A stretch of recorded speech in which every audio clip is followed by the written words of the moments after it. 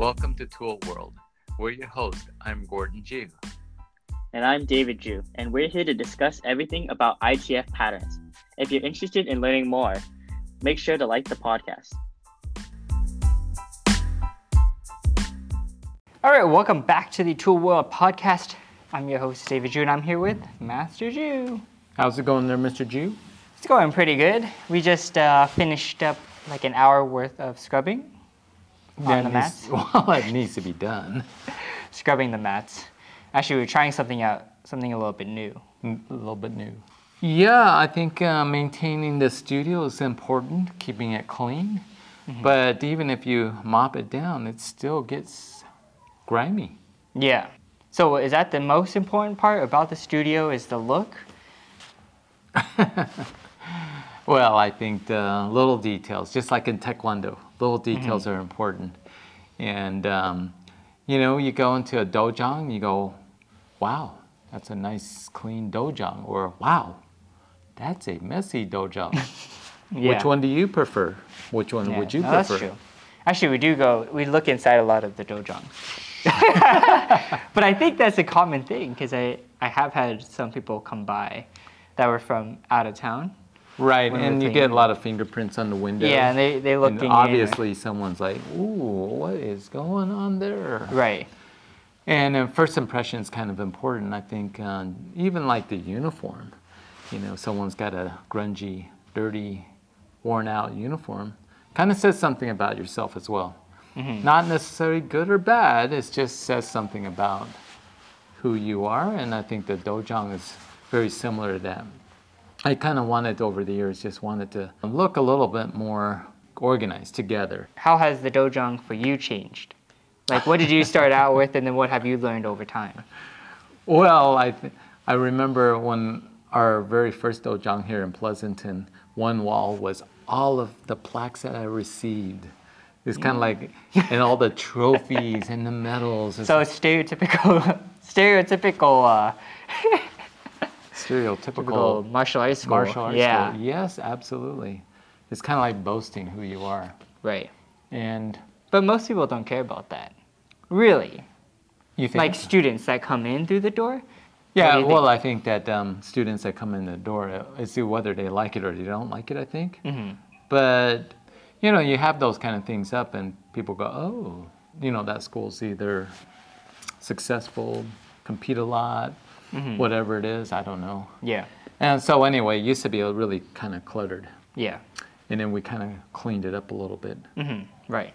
So I kind of prefer it that way. What's your thoughts? Well, for me, everything has to be clean and minimal and kind of has to have its own place. It's kind of like The Odd Couple. What's The Odd Couple? The TV show. Never seen that. Never. They had a movie about that too. Oh, really? One guy was like super messy, just throw stuff around the house. The other one was a neat freak and always cleaning up. Right. And you're probably thinking, oh, he's a messy one, and I'm the clean one. Well, in college, I was like the clean one, and my roommate was the messy one. Oh, really? We draw a line on, this is your side, this is my side. Oh, yeah. Well, I was always the clean one. I would always clean the house. True, and you're still the clean one. Yeah. And I'm the messy one.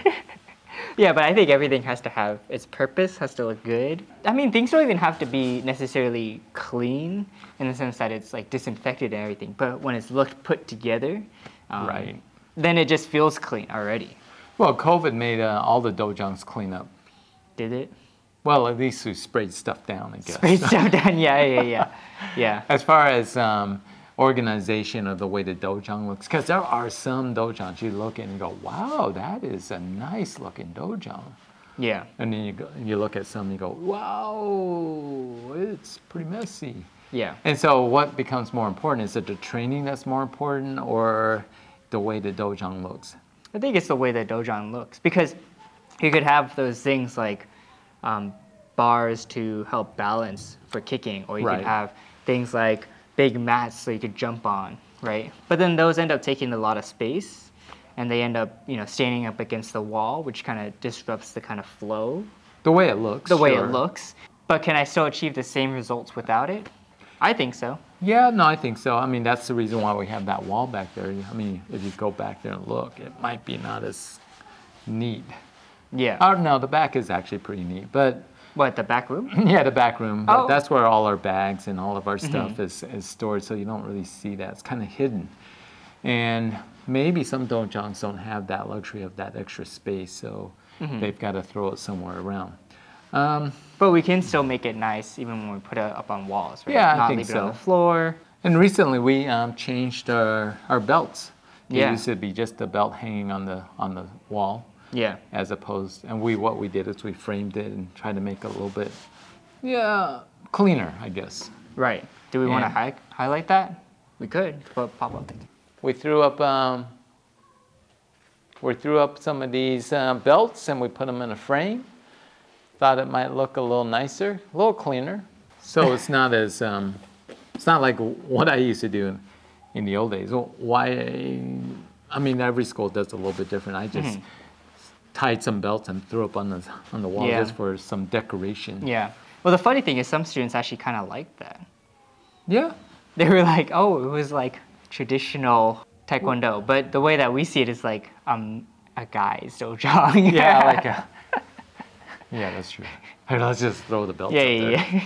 Yeah, you could look at a dojang and it's like super messy and you go, that place probably just works out. That's all they care about. Yeah. And I think we care about working out, and I like to push the limit sometimes, a lot of times. But can we also have a nice clean dojang, right? Because I think it's just a balance between the two. Right. So that's an interesting point because this week was Dalian for us, and we have a student, and he's done a couple of different martial arts. He's done some kempo, karate, and jujitsu, and he was sweating a ton all over the floor, and He wanted to mop up the floor afterwards, right? Which was different. We don't normally get people to ask that. No, well, I've had other students ask. So is that typical gym etiquette, dojang etiquette? I think it's just he feels like, he put all that sweat on the floor to need to clean it up. But Master Singh in Singapore, he has his students mop the floors before they work out and mop it, or at least wipe it Yeah. after the class. And I thought that was pretty cool. I don't know how it dries so fast though. Not a lot of water. Maybe not. But I think, do they have somebody that wrings it out for the kids? Because you cannot let a kid, like a little 6-year-old, dunk a towel and throw it on the floor. It's gonna be a show. Yeah. I don't know. Maybe they use their uniform. I could see that. Yeah. Yeah, I'll have to go visit and see how they do that. Right. Keep thinking about it. Yeah. It would take a lot of time though, I think. I'm not sure. Well, their classes are also a lot longer. Probably don't have classes back to back like Right. that. Or there's more time between the classes. Not Yeah. sure. Any final thoughts on what the gym should look like? Whatever is comfortable for you, right? And the feel you want to bring in. I remember a guy came in, he had to fix a mirror. He says, I really like your dojang. It just seemed open. And I said, what do you mean? It just seems inviting, he said. And I says, compare to what? And he says, I've been to other martial arts studios and it just feels uninviting. Feels evil, he said. Right. I said, oh, okay. Yeah, right. Well, there's also some other schools that we know from around the country, and they put a lot of effort into it. One guy almost said he tries to make it like a Disneyland dojang.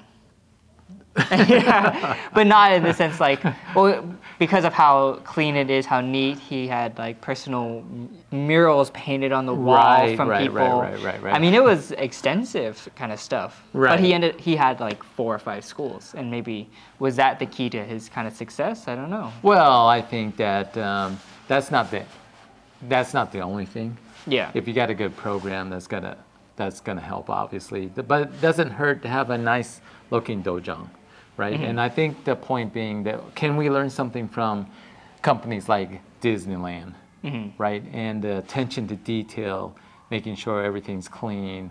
It's like we wipe down the windows quite often, and I'm sure in Disneyland you see guys picking up garbage all the time. They do, yeah. And it creates a certain atmosphere, it creates a certain image. Right. And I think dojang may be same. All right, well, let us know your thoughts on the Dojang. And as always, don't forget to be safe. Keep training. And we'll see you guys next time. Taekwondo.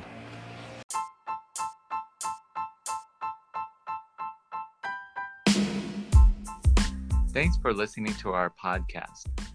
We hope that you enjoyed it. We hope to see you next time.